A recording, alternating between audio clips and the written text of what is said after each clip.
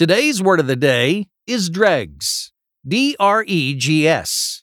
Dregs is a noun that refers to the remnants of a liquid left in a container.